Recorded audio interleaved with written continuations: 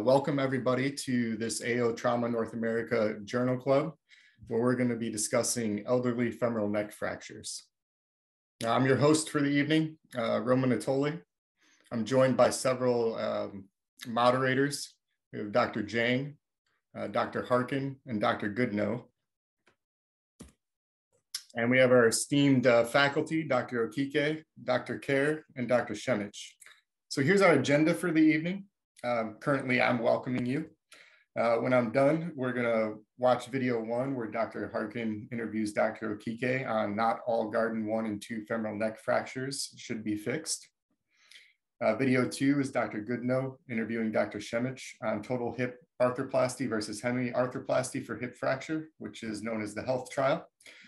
And finally, we'll see Dr. Jang interview Dr. Kerr on the influence of door type of femoral fixation and outcomes following total hip arthroplasty for acute femoral neck fractures. And then we're going to have an open discussion.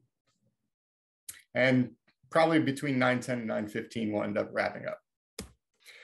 I've chosen, or collectively, we have chosen these articles because as orthopedic surgeons, when we have an elderly femoral neck fracture, we're faced with surgical dilemmas. Beginning with, should we fix it or replace it? Once we've made that choice, how do we fix it and how do we replace it to get the best outcomes for our patients? So we're going to turn it over now to the video 1. Well, thank you again so much for joining us to talk about your influential paper. I was hoping to just kind of start things off by getting an idea from you what prompted this secondary analysis of the FACE trial data to investigate this really important topic. Yeah, it was actually at OTA when I saw the study initially presented, and I thought a few things. Number one, outstanding study, very hard to do randomized trials in orthopedics, but also there were many patients with displaced fractures in that trial. And I thought to myself, well, we kind of already know that those should probably be treated with arthroplasty, but they were treated with various forms of fixation in the trial. And that got me thinking, okay, well, what about the non-displaced fractures that were in that trial? There was still a relatively high rate of reoperation in that study, around 13%, and other studies as well. And it got me thinking, okay, so should we not be fixing any of these undisplaced fractures as well? Or is there perhaps a subset that we shouldn't be fixing? And if we could identify those, it would perhaps help us lower that rate of reoperation to the level that we see in arthroplasty or displaced femoral neck fractures, only a couple percent, versus the 10, 15% or more that we see in undisplaced or non-displaced fractures, which some would argue are a less severe injury. Yeah, certainly. I think those are some great points, and it's great to see that insight and kind of how everything developed. Can you talk a little about some of your primary outcome measures? I think you already mentioned a few. Yeah, so we set the study up as a secondary analysis of the FAITH trial. And I should take this opportunity to thank not only my co-authors, but all of the surgeons who participated in the FAITH trial. As was mentioned, really a Herculean effort to produce data that's really been helpful to our field. So what we did is we took the non-displaced portion of the study sample, and our primary outcome measure was reoperation within the 2 years that these patients were followed for the FAITH trial. And the primary predictor that we looked at was the degree of posterior tilt. So displacement seen on the shoot-through lateral radiograph. The Garden classification is what we typically use to distinguish between femoral neck fractures in the elderly, and that's typically done primarily on the AP view. with 1s and 2s typically getting fixation, 3s and 4s typically getting arthroplasty. And so we thought that the lateral view should be considered as well. Some of the other predictors that we included of note were age and gender. Yeah, and with what you found, I guess, with those kind of primary outcome measures, what do you think are 2 or 3 of the most important points that our readers and our audience here should kind of take away from the paper and how this might change their practice? So the most notable finding was that in patients who had posterior tilt of 20 degrees or greater, they had a much higher rate of reoperation within that 2-year window, about twice as high, 22% versus around 11% for patients who did not have posterior tilt to that degree. And that's the most notable finding. It's something that I have carried over into my practice, whereas previously, I think like many people, I would fix nearly all garden 1s and 2s, whereas now I closely scrutinize that shoot through lateral. If the patient doesn't have an adequate shoot through lateral, I'll send them back to get one. I really do think it's important to essentially weed out fractures that are doomed to fail, and allows me to do arthroplasty on them primarily. 2 other factors that we found to be associated with reoperation. The first one was age. So age over 80 was significantly associated with reoperation. And then female gender was close. It was, the p-value was 0.06, so there was a trend toward that. So in my practice now, I have a much higher threshold to do fixation and a much lower threshold to do arthroplasty. So really for any patient where their age is starting to get above 80, especially if they're female, and definitely if there's any posterior tilt, I'll now do hemiarthroplasty as opposed to previously those are patients I may have been fixing. Yeah, I think the paper definitely is influential in kind of steering us towards that for that patient population, and seeing the kind of additive effect of age over 80 with females with the posterior tilt too is impressive. If you were to redo the study or the analysis today, is there anything that you think that you would do differently?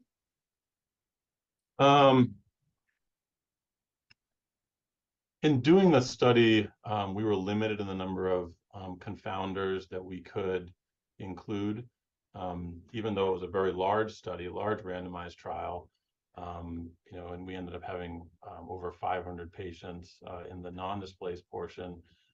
You are restricted by the number of events so that your model isn't overfitted. So if we were able to do the study over again with more patients, I would have tried to include more comorbidities as potential confounders as well as potential predictors.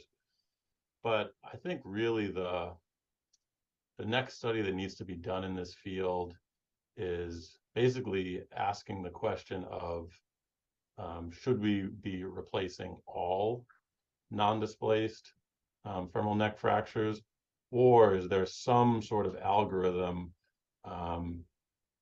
fix those that don't have posterior tilt, aren't over 80, perhaps aren't female, and replace all the others? Is there some sort of algorithm whereby we can get our reoperation rate down to the level that we've come to expect for hemiarthroplasty? Like I said, all garden 1s and 2s taken together, reoperation rate maybe 15%. Hemis maybe a couple percent, 2, 3, 4%. Right. So if by eliminating those kind of high risk fractures, can we predict who they are, and can we get our reoperation rate down into that 2, 3, 4% range, or can we not predict all the people who are doomed to fail, and even in taking the high risk patients off the table for fixation, we still have a higher reoperation rate, should we not even be trying to figure it out anymore and just replace all of these? Yeah, I think that'll be very interesting. And is that is the next step, hopefully, to try and create that algorithm from the data set? Yeah, that's my hope. There are randomized trials that have come out since comparing fixation to arthroplasty in the Garden 1s and 2s, and they do find a lower rate of reoperation in the hemiarthroplasty group. But I think the question remains, if we can separate out those high risk fractures, maybe there isn't a difference. So, obviously doing randomized trials is difficult in orthopedics, but that's definitely my pipe dream. Yeah, of course. Well, again, congratulations. An excellent paper and, very influential for our practice. And we really appreciate that. Thank you for your time tonight. And, we're looking forward to the live event and some great discussion here in a couple of weeks. Sounds good. Thank you.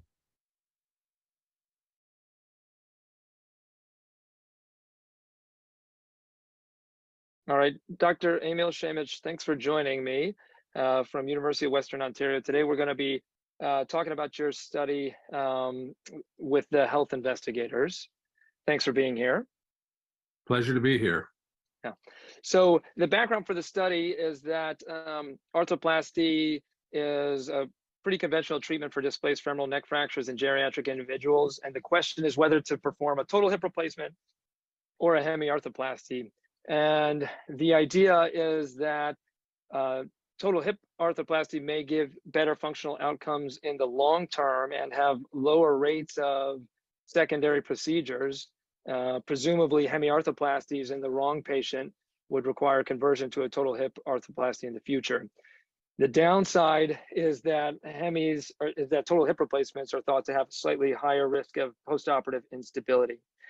And so against that backdrop, with no high level evidence one way or the other, your team designed this international multi-center randomized controlled trial to compare hemiarthroplasty to total hip arthroplasty in geriatric individuals. So this is a study of 1,495 individuals from 2009 to 2017. The patients were greater than 50 years of age. They had to have a displaced femoral neck fracture, be an independent community ambulator, and this would be an isolated low energy, able to be treated within 3 days by an expert surgeon who does greater than 50 procedures or has done greater than 50 of either of these procedures in the past. Primary outcomes were, the primary endpoint was unplanned reoperation within 24 months. The secondary outcomes were death, hip-related complications, and functional outcomes. And just to highlight the main findings were that there was no difference in the primary outcome of unplanned reoperation within the first 24 months.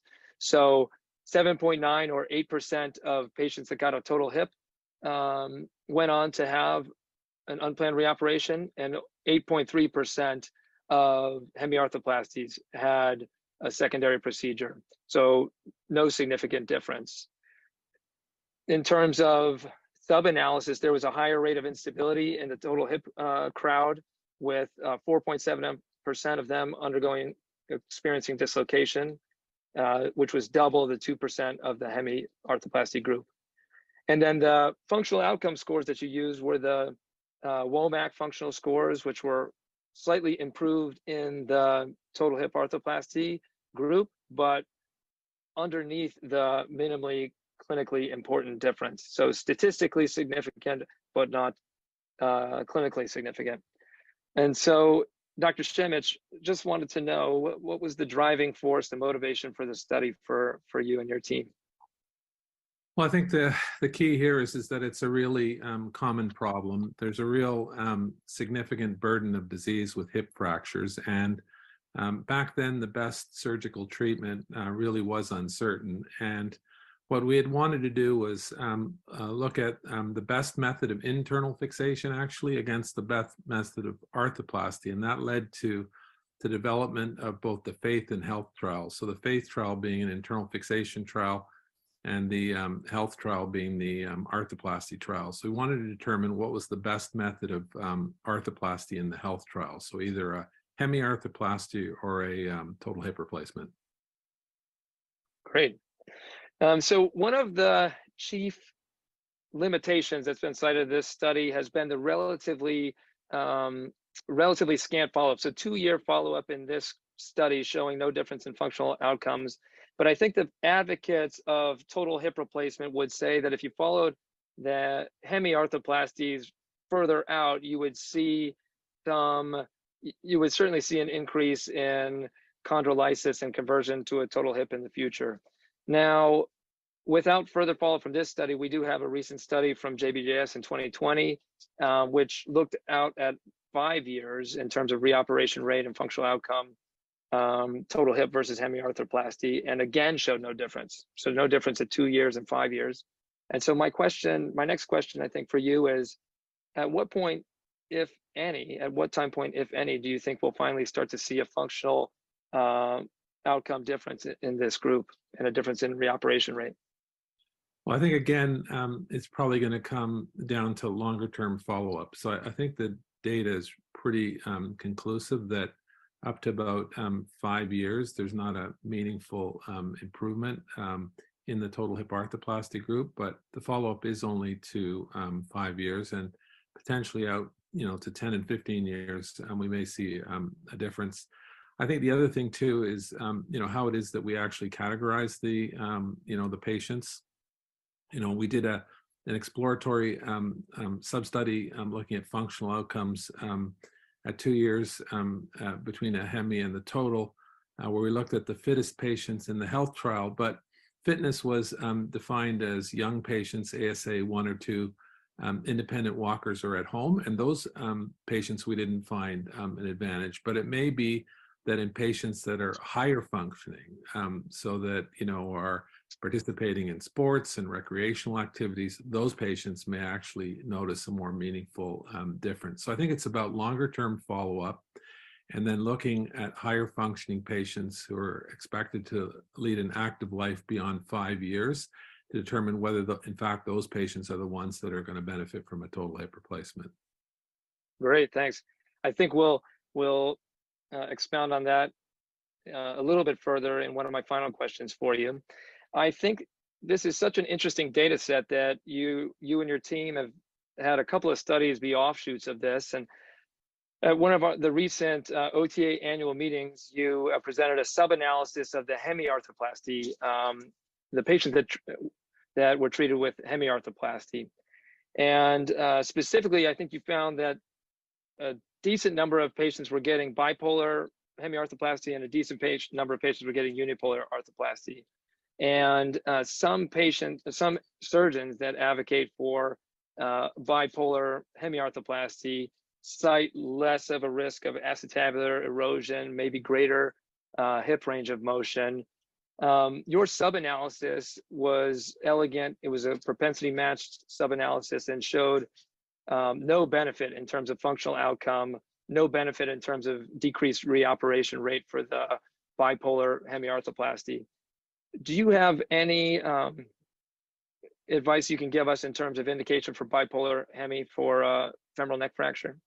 Again, I think, one of the big limitations of this sub-study was the, short-term follow-up. So at 2 years, there was absolutely no advantage, but one real significant uncertainty is, what happens to high-functioning patients that are expected to live an active life beyond 5 years post-fracture, similar to the total hip arthroplasty patient population. And, the question is that more active, high-functioning patient that's going to live longer going to benefit from a bipolar in either function or reduced revision rate? And certainly if you look at some of the registry data, particularly in young patients under the age of 70, you see improved survival of a bipolar at more than 5 years compared to a unipolar arthroplasty.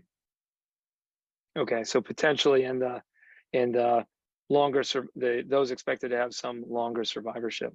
Great. That's it. One other sub-analysis that you performed was a cost-effectiveness study recently published. Can you tell us the conclusion of that study comparing the cost effectiveness of total hip replacement versus hemiarthroplasty? Yeah, I think again, it comes down to that younger patient cohort. So we found that total hip arthroplasty may indeed be cost effective in younger patients. We broke the cohort down into 4 quartiles, and we found that the youngest quartile, those who were younger than the age of 73, that total hip arthroplasty may indeed be cost effective. And if you look at that patient population, they experience more meaningful improvements in quality of life and they recover quicker. So there's less associated costs because of shorter hospital stay, and there are fewer post-operative complications. So when you put that together, it looks like in that younger patient population that a total hip actually may be cost effective. Okay, very interesting. So I think we're arriving at a kind of a take-home message from this study, as well as this subsequent analyses that you and your team have performed. But who, if anyone, do you think may benefit from a total hip compared to a hemiarthroplasty after a displaced femoral neck fracture, given everything we've seen so far? I think in a nutshell, it's a very specific patient population. So I think it's really a high-functioning, high-performing, active individual that's under the age of 70 that has a life expectancy beyond about 5 years. And I think, if you look at the data and where we're at in 2023, I think that's the patient population that I would be focused on. Okay. Well, Dr. Šemić, I really appreciate you taking the time to visit with us and go through all of your work, and I'm looking forward to participating in the panel next week with you. Thanks very much. Yeah, thank you. It's been great. Welcome, and thank you for joining us, Mike here. How are you today? Good. Thanks for having me, Johan. All right. Well, before we go on in detail to discuss about your discussion of your paper, where did you guys get the idea of this study? Yeah, it's a great question. So I was actually inspired to start the study during residency when I saw a patient who had a femoral neck fracture get treated with a press fit total hip. And then they had a post-operative femur fracture about a week or so later. And as both of us know, the Academy guidelines, recommend cemented femoral stems in arthroplasty based off of the hemiarthroplasty literature. And some of those guidelines also support total hips over hemis in select patients. So what I really wanted to do with this study was to investigate whether femoral fixation and the femoral bone stock, which we classified by door type, affected the fracture rate for these patients undergoing total hip arthroplasty. And part of the impetus for that too is there's also been some recent registry findings in favor of cemented stems in total hips, and particularly in femoral neck fractures. But our study was really the first non-registry study comparing outcomes of cemented versus cementless total hips for these low energy femoral neck fractures. And we tried to hone in on some of the granular detail in that study. And what did you guys actually find? Yeah, so we found that cementless stems had a higher all-cause aseptic femoral revision rate. And this is specifically for periprosthetic fractures, whereas cemented stems actually had 0 fractures in our cohort. Most of these fractures occurred within the first 3 months after surgery. About 20% of them, or 1 in 5, occurred intraoperatively. When we did the log regression and we took into account all these confounders like patient and surgical factors, we still found that cementless stems and door C bone were big risk factors for fracturing.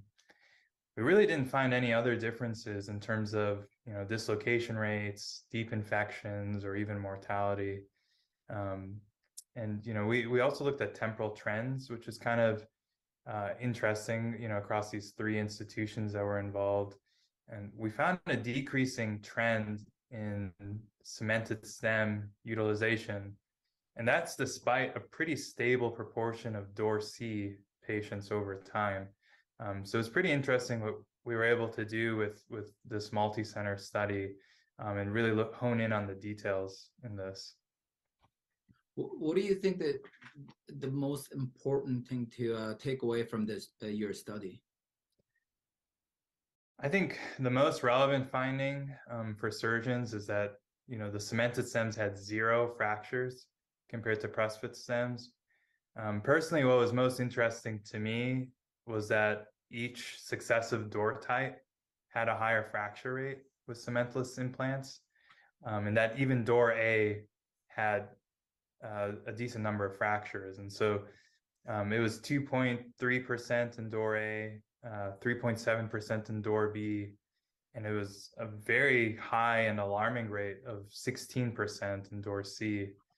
To me, that's a high rate in all groups, even in the door A. I mean, in door A, that's about 1 in 40 patients that gets a fracture, and in door B, that's about 1 in 25, and in door C, that's about 1 in 6 patients fractured, which obviously is very alarming for most of us to think about. What were some challenges for this study that you had? I think the biggest challenge was, we tried doing the study as a single institution initially. We just didn't have the numbers, and so the challenge was getting enough patients to be adequately powered to detect differences. And so we ended up doing this by engaging collaborating institutions and doing a multi-center study across 3 large trauma and arthroplasty centers. And we had about 96% power for determining differences in fracture rate. Some of the challenges were we weren't powered to detect other differences like implant characteristics, even though we looked at that as well. But I would say that was probably the biggest challenge, was trying to do this as without using a registry. To really get this granular detail, you need a lot of centers to be involved. Would you do anything different? Yeah, it's a good question. I think that goes back to kind of this last thing you asked me is, if it was possible, I would have liked to have more centers involved over a shorter time period. I think our time period was pretty broad, and that was to just encompass all of those patients. And really, cementless stems have evolved in terms of their design and geometry in recent years, particularly collared stems, which a lot of surgeons have been using instead of cemented stems for patients at risk. I think the jury's still out whether these collared stems are protective in door C bone, but that's something that I think, with more centers involved, that we can probably study in the future, especially as these stems are relatively new. So they haven't been on the market too long. But I think as we get more long-term data, that's kind of the next step. I think there is a difference for this total hip arthroplasties done for the femoral neck fracture compared to hemi. That's a fantastic question. There really is no real difference technically for the femoral side when you're doing this, obviously. The literature is focused on hemiarthroplasty, and those patients, as we know, tend to be sicker.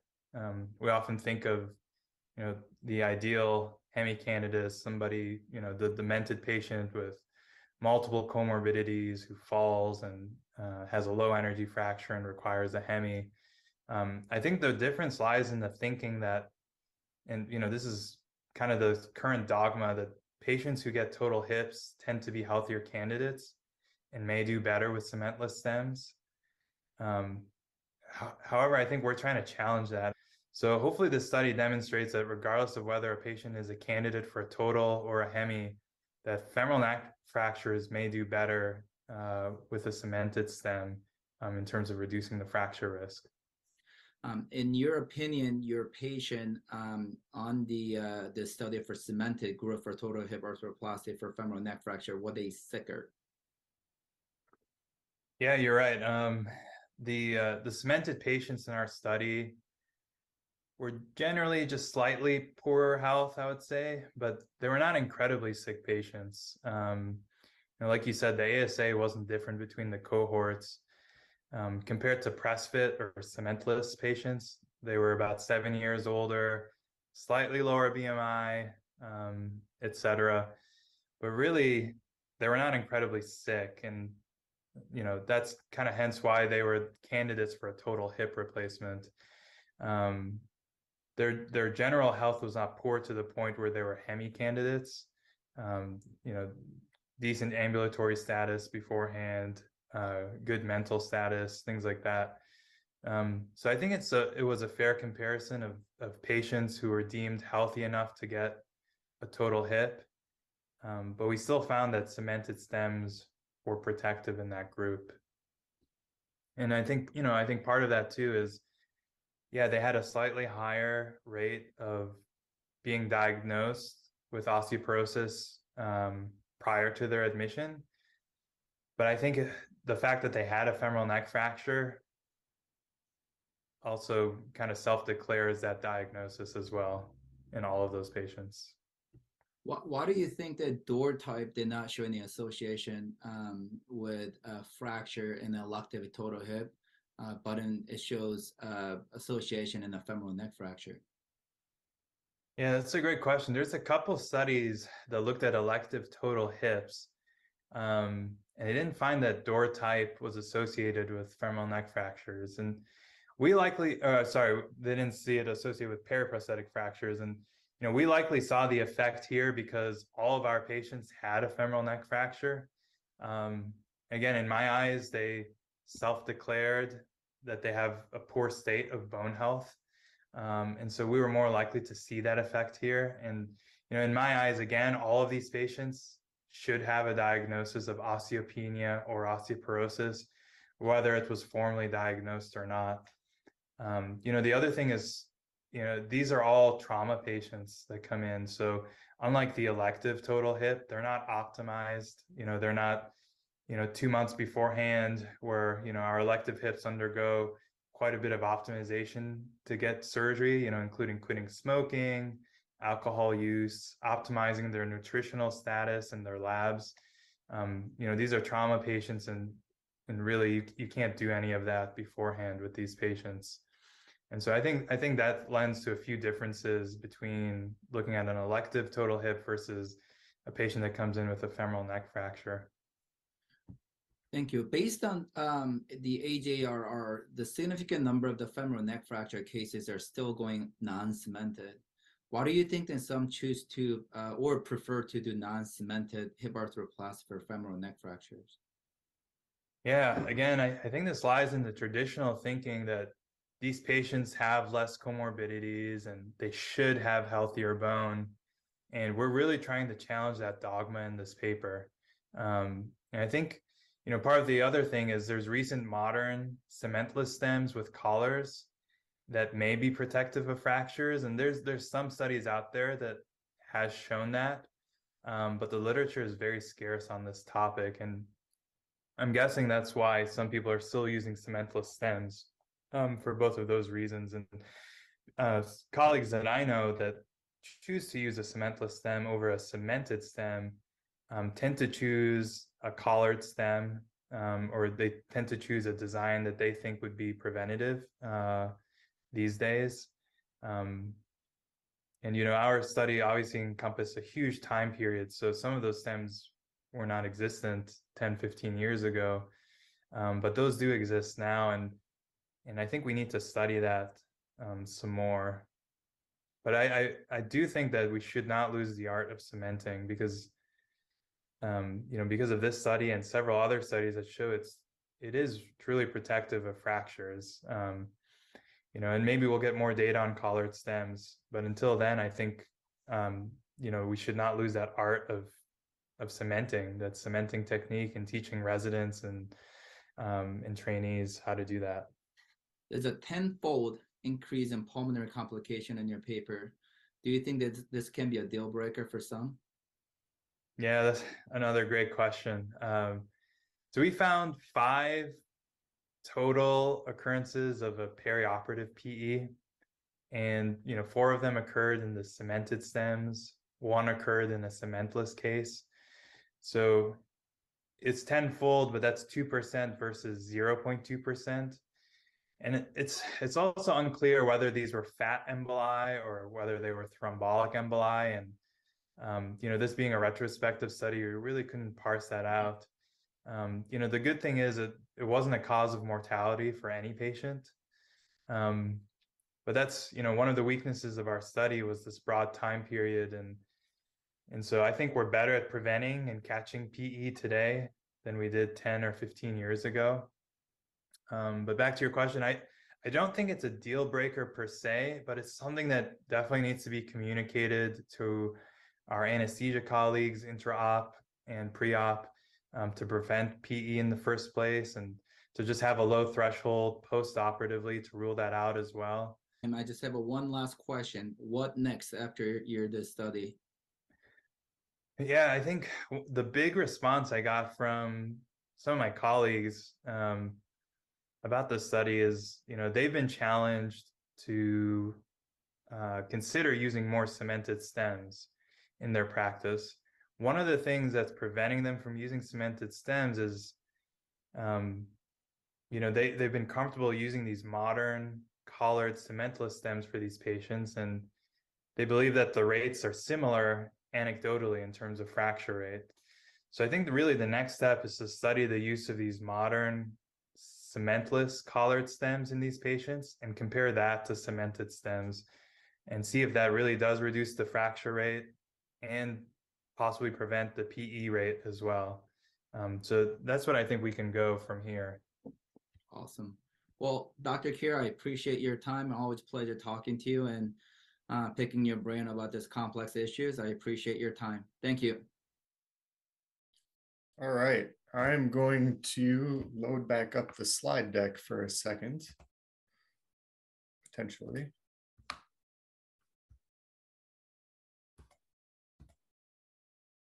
There we go. So first of all, thank you to the moderators and to our faculty. I think those videos, the interviews were excellent, very informative, getting at the heart of a lot of the questions that we ask and face when it comes to dealing with elderly femoral neck fractures.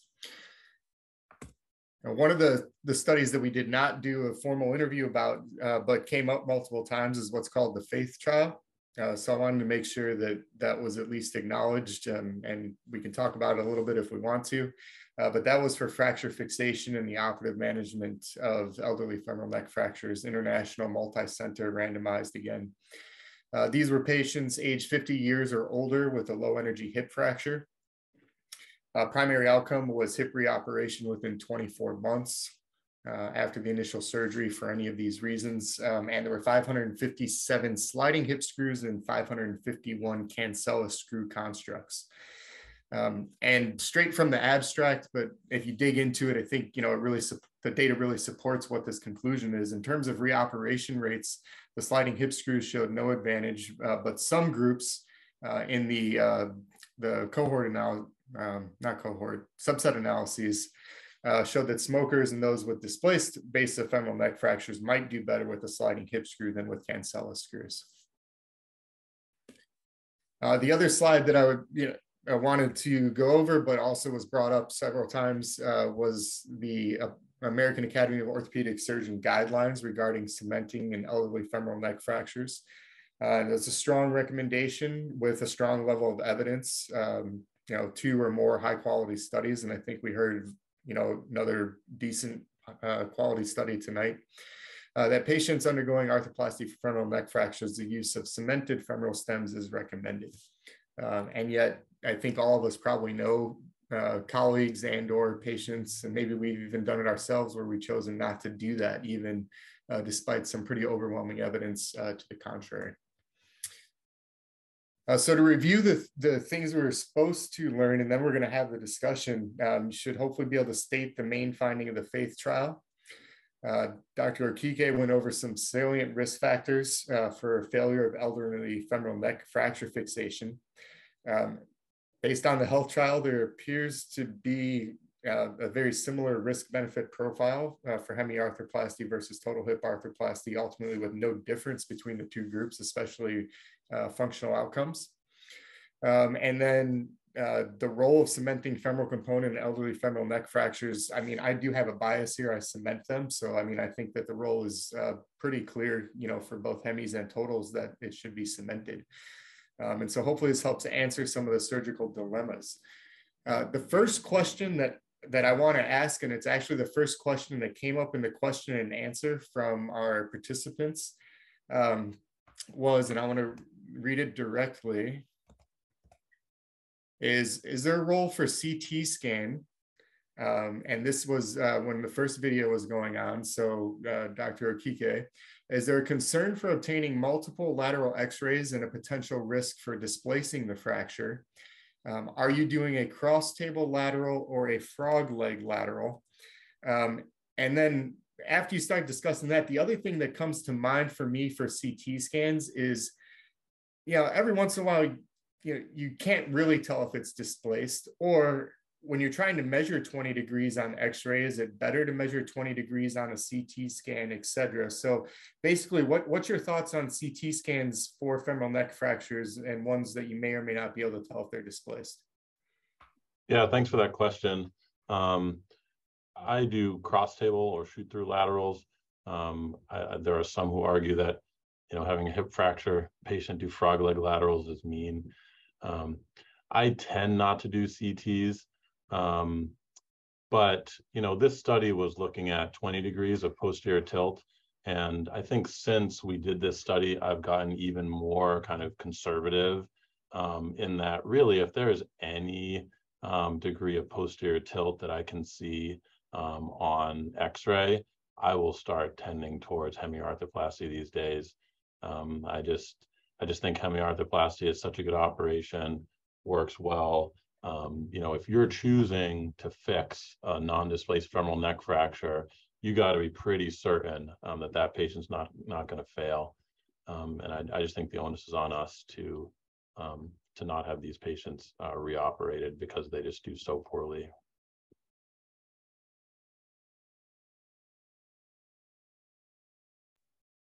Other faculty members, Dr. Kerr, Dr. Shemich, your thoughts on the role of a CT scan?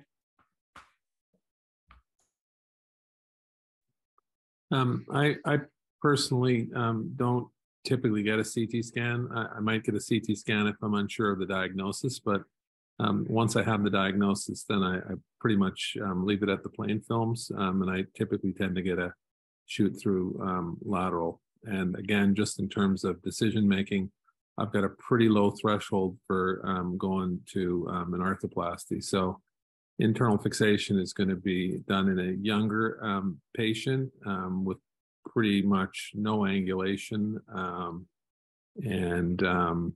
It's pretty uncommon these days for me to be doing internal fixation in a fragility fracture. It's more and more arthroplasty. Yeah, similar. Yeah, no CT usually. Being at a large academic university, though, a lot of our patients that come to the ED happen to get a CT, but I wouldn't necessarily need one.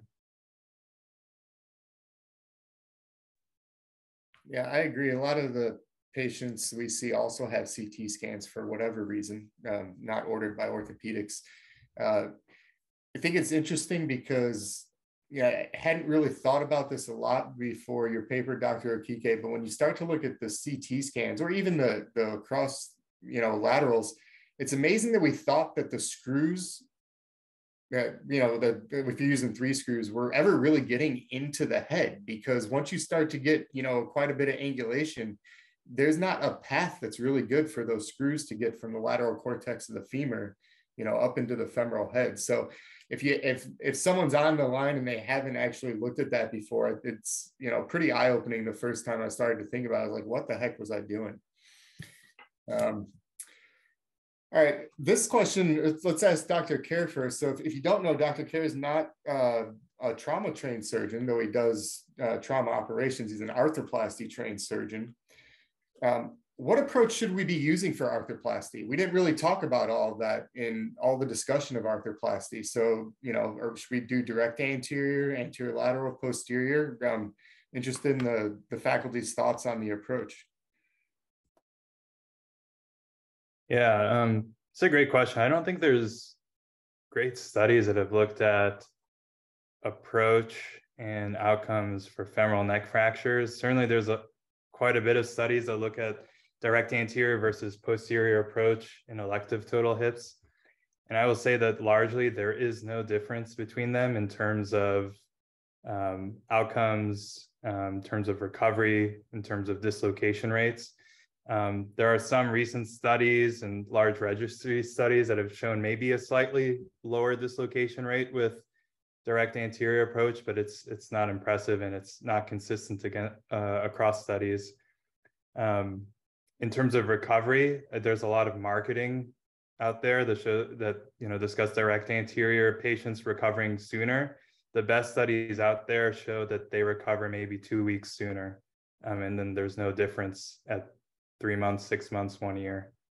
So I don't know the answer to that for femoral neck fractures. I do both direct anterior or posterior approach for those. Kind of depends, I think, on their BMI. So if they have a high BMI, I likely will go posterior. It's easier and they have a lower risk of a surgical site infection.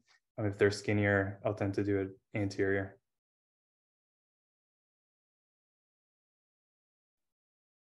I think if you look at the evidence, I think what the literature would say potentially is that the patient who has the direct, like a Harding approach, doesn't do as well with an arthroplasty. And you might say, well, that's the traditional approach to avoid instability.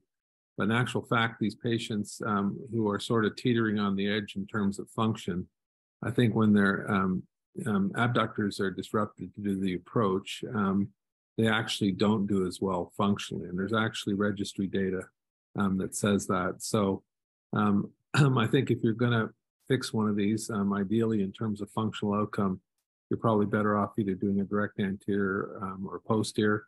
I think the posterior approach classically has been associated with more hip instability.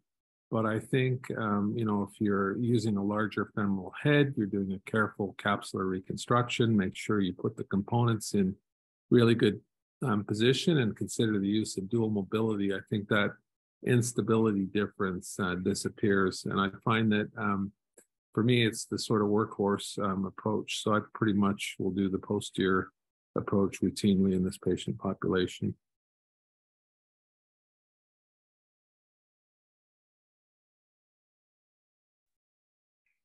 Connor, are you also a posterior approach or something else? I think that's an interesting question. I think some of the things that Dr. Šemić mentioned are kind of more recent things, dual mobility, for example. Certainly the historical data shows that there is a higher rate of reoperation with hemis that are done via posterior approach. I think many of us rarely see a dislocation from a hemi, but in the literature, it does happen and it's a higher rate with posterior approach. So me personally, for patients where I am kind of concerned about their kind of function, I'm typically doing a total hip, and I do that through a direct anterior approach. But for the old kind of low function, demented patients where I'm doing a hemi, I'll typically do an anterolateral approach because dislocation is what I'm concerned about, as opposed to their being able to hike 4 miles.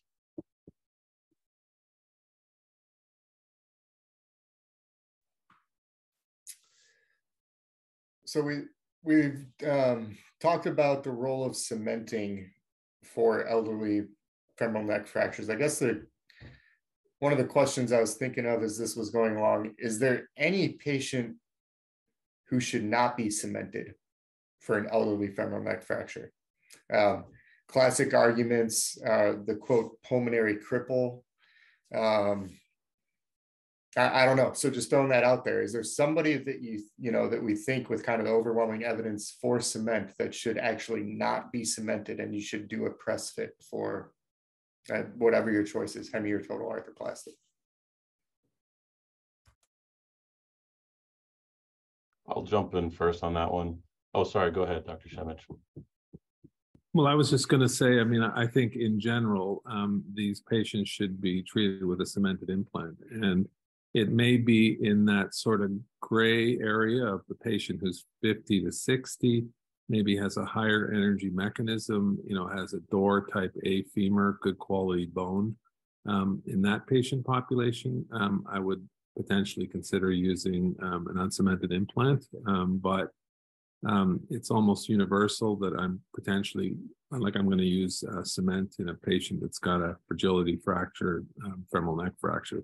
Like there's almost no indication otherwise for me to use an uncemented implant. Yeah, I'm a pretty strong proponent of cement. I think the concerns that many surgeons have about cement implantation syndrome, which occasionally is seen in higher rates in certain studies, that's primarily due to confounding by indication. The patients getting cement are a little bit older, are a little bit sicker and more prone to these things. The studies that have been done that are actually randomized, or we did one with propensity scores, you tend to see that go away. I do think you can get your risk of cement implantation syndrome very, very low.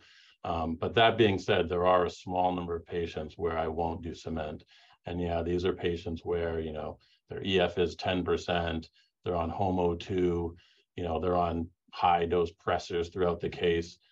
Patients like that, I will forego cement, but it's a pretty rare occasion. Yeah, I agree. And not to beat a dead horse, but yeah, high energy mechanisms, I agree, are a different beast, like what Dr. Shemich was saying. I think, all the patients in our study were all acute low energy fractures. And so they were likely osteoporotic, but these high energy femoral neck fractures are a completely different beast. And if they're healthy enough and high functioning, I would consider cementless stems for them in terms of possible higher longevity. But I think you should still have a very low threshold to cement regardless, especially if they're older. And you should always look at their bone quality and do things case by case. Dr. Shemich, there was a specific question for you about whether you're using dual mobility on all your femoral neck fractures that are undergoing a total hip. In general, I would now, because I think that the patient population that is best served by a total hip is a young, high performance, well-functioning patient population. So it's typically, someone under the age of 70, who's very active, maybe plays tennis, that kind of thing. And that patient population, being that active, I think is at increased risk of instability. They're a patient population that does not have arthritis, so they don't have the, the contractures that you would normally see in an OA patient population. So they tend to be at fairly high risk of instability. And we saw that in the health trial where the instability rate was twice in the total hip population. So I feel that dual mobility is a good option. It's easy to do, and I think really helps with that issue of instability. So I routinely would use it in the patient getting a total hip. Anyone else using dual mobility, not just for the faculty, but Dr. Harkin, Dr. Jang, Dr. Goodnow? Yeah, I do use your dual mobility on all femoral neck fracture patients that I treat total hip. I think the hip stability is one of the things, and I do use an anterolateral approach. So I do rely on dual mobility at some point, but I think that the literature evidence is not there to support that dual mobility actually do support lower rate of complications or dislocation rates or anything like that. mean, I think one of the things that requires study in this area is the whole issue of the surgical approach. And I think in the past, we've been, very, very focused on, hip instability, trying to avoid posterior approaches. And, the historical approach has been to use the, anterolateral approach or Harding approach. It's been solely focused on reducing challenges with hip instability. And as I said earlier, I mean, one of the challenges is that there's more to the patient's recovery than just avoiding a dislocation. It's also about function. And I think sometimes in this patient population where function can sometimes be a challenge, doing something iatrogenic to the hip abductor mechanism, I think, does lead to challenges in terms of functional outcome. So that is my perception, but I don't have any sort of proof to back it up. And I think this whole notion of approach is something I think that requires study, and I think would be something that would be an excellent topic for a randomized controlled trial. Is there something you're not telling us, Dr. Šemić? That's it. I'd love to poll the panel, kind of activity level and dementia and comorbidities aside. What is the age above which you're pretty much almost always doing hemi, and the age below which you're usually doing total? Dr. Šemić mentioned 70. I think for me, it's probably closer to 80, but I'd be curious to see what others think. Again, comorbidities and other things being more important. Yeah, I'll start with that one, and it might not help very much because I really go by the functional status. And so I've done total hips on a few patients that are, high 70s, low 80s. I've never found somebody like high 80s to low 90s that fits the real functional definition of, I think, the classic randomized trials from, and don't quote me on what country in Europe, but it was like you had to be mentally sound, live alone, be independent of your ADLs, and like get outside and walk a block a day or something, right? And so if they're doing those, I've done totals on people who are pretty old. And so I haven't used age as much as a cutoff. But you bring up an interesting point, because usually you're sitting there in morning rounds or something, and especially those at academic institution, the first thing that somebody says is like, this patient is too sick for X, right? In this case, X being a total hip. And I think that the thing that weighs on me is like, we've done such a good job, our colleagues medically, of taking these sick patients who are, really sick, but happen to be pretty darn functional too. Their list of comorbidities is very long, but they're living alone, taking care of themselves, going outside and shopping, etc. So that's why the health trial in particular has really challenged me, like what to do with that now, because at 2 and 5 years, it looks like maybe there isn't a difference for hemis and totals. So I'll stop rambling, but that's kind of my long answer to your very simple question. Go ahead. No, go ahead. I go with Dr. Natoli. I mean, I do ask patients what their functional status is. Another thing that I do ask is I look at cardiology or their internal medicine notes. Do they have medical clearance with METs greater than 4? Because we do know that any reason that patient inability to perform METs greater than 4 have about 20 to 30% of complication rate postoperatively for non-cardiac surgeries. So these patients, despite of their functional, if their body, especially their heart is not backing their activity level, chances of them getting benefit from total is lower, and that tends to do a hemi. But I do heavily look at their functional status. Do they go for grocery shopping by themselves? So do they take care of their house, and etc.? So those are the things that I look at. I mean, I think it's absolutely critical to talk to the patient and determine exactly, what their function is, and, are they high functioning? Are they high performing? Because at the end of the day, like even in the health trial, like we looked at the, the fittest patients in the health trial, like the patients under the age of 70, ASA 1 or 2, and the patients did not use a walking aid, and lived independently. And even in that patient population, there was no difference between a total hip and hemiarthroplasty. So, even an independent patient not using a walking aid is still not high performing. So I think you've really got to sit down and actually, figure out like what is high function. And it's only with that determination that I think a total hip is really merited. And it really is in that patient under the age of 70. If you look at registry data out to 15 years and longer, there's no difference between a bipolar and a total hip. The group that doesn't do well at longer follow-up is unipolar, whether that's modular or non-modular. But a bipolar at 15 plus years follow-up does just as well as a total hip in a patient that is over the age of 70. Speaking of, how we evaluate our patients and their activity level, one question just came up in the chat and how we approach morbid obesity for the panelists. Does that impact whether or not it's pushing you towards a hemi or a total in this patient population? I think it has to do with activity level and whether or not they're high functioning and high performing. So I guess I'd have to try and figure out if a morbidly obese patient is going to be very active and high functioning.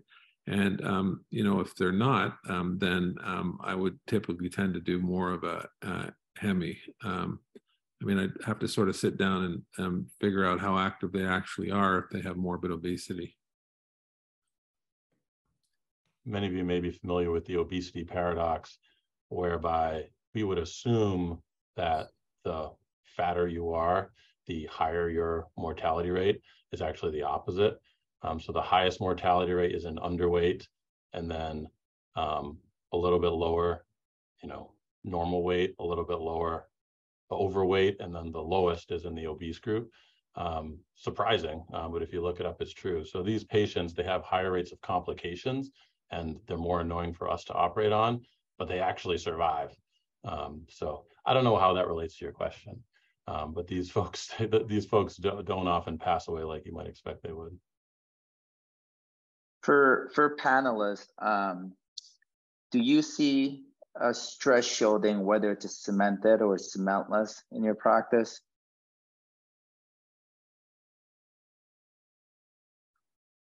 So yeah, this is something I tried to answer in the Q&A. I think it's really rare these days. Like I was saying in the chat, I was trying to explain. So proximal stress shielding is, I think, what the person's asking. That occurs when your fixation on your stem is more distal, and in older stems, cementless stems that were much longer, sometimes you would pot distally and you would get more of that distal fixation rather than a proximal metaphyseal fixation.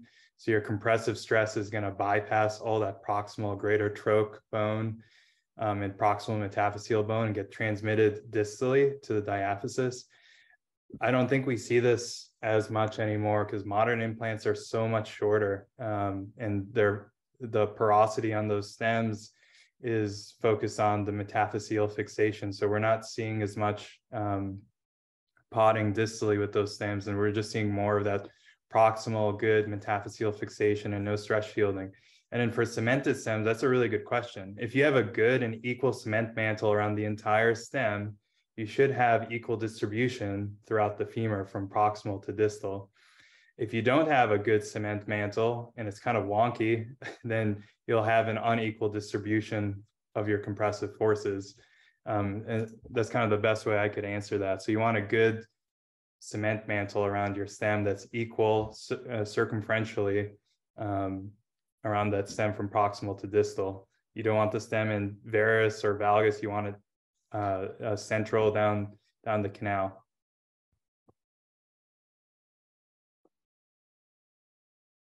We've answered a bunch of questions about arthroplasty. There was a great question in the Q&A. I wanted to ask Dr. Okike about that Scandinavian randomized control trial for non-displaced femoral neck fractures, hemi versus fix. Significantly lower reoperation rate in the hemi crowd, and then equal functional outcomes with the exception of that timed up and go test, which favored the hemi group. I think you alluded to this in your interview with Dr. Harkin, but is that changing the conversation with you and patients with non-displaced femoral necks? Yeah, I think certainly all comers, all non-displaced fractures, if you compare the outcomes fixation versus replace does better. I think the question is, yeah, as I stated, can we predict those who are going to fail? If we can eliminate them, can we get down to a rate that's similar to hemiarthroplasty? So me personally, I still haven't given up hope.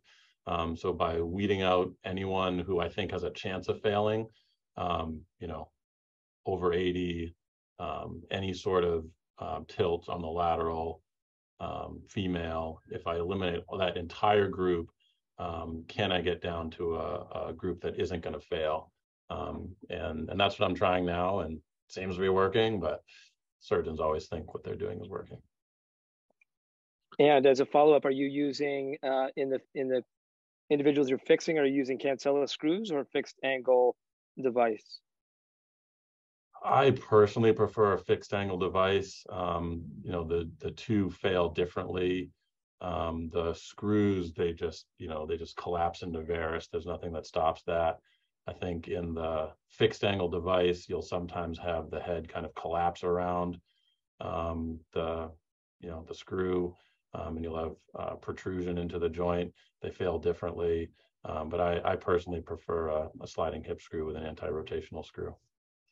And there was a question in the chat about FNS. I am not a fan. I think many who started using it have moved away from it. But I'd be interested to hear if there's anyone who's had good experiences with that device.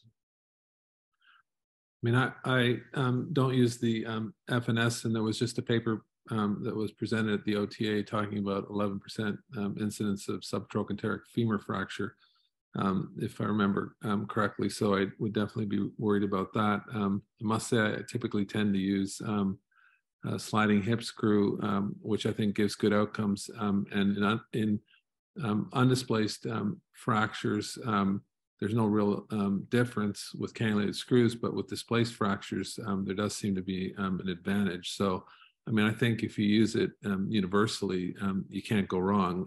So if you've misjudged if there's any displacement, you've got the better implant with the sliding hip screw. And I think the other thing to bear in mind too with these fractures, just getting back to the conversation around internal fixation versus arthroplasty. I mean, talked a lot about failure in reoperation, but many of these patients with internal fixation shorten, and you'll see some series where more than half the patients have significant shortening, and a patient who's got a 1.5 centimeters of shortening after the fracture is finally healed is a patient who's not going to do well functionally, and that's one thing you can avoid when you're using an arthroplasty. I'm going to call it turkey here. This has been a really excellent discussion, but we do have to stop at some point. We could probably go on all night. The one interesting observation I think I was just making is we should all probably become good at cemented hemis, because if we look at one spectrum, it's almost questioned whether for any femoral neck fracture we should be doing arthroplasty. And if we look at the other spectrum, when we're talking about hemis versus totals, it seems like hemis are, perfectly okay. So, that seems to be what will be the largest useful operation for the vast majority of people. All the caveats that we've discussed aside, there might be some outliers where we can drive the rates one way or another, or there's super functioning, people who benefit from totals, but doing a good cemented hemi and maybe through a posterior approach might be the best thing for us. Thank you to all my panelists and to the moderators for doing the videos, for spending the time with us this evening. I really appreciate it. And then, of course, a special shout out to all of our participants who registered and got on to listen to us tonight. We really appreciate it. All right. Thank you, everybody. And have a great night, or in Dr. Okike's case, have a great afternoon.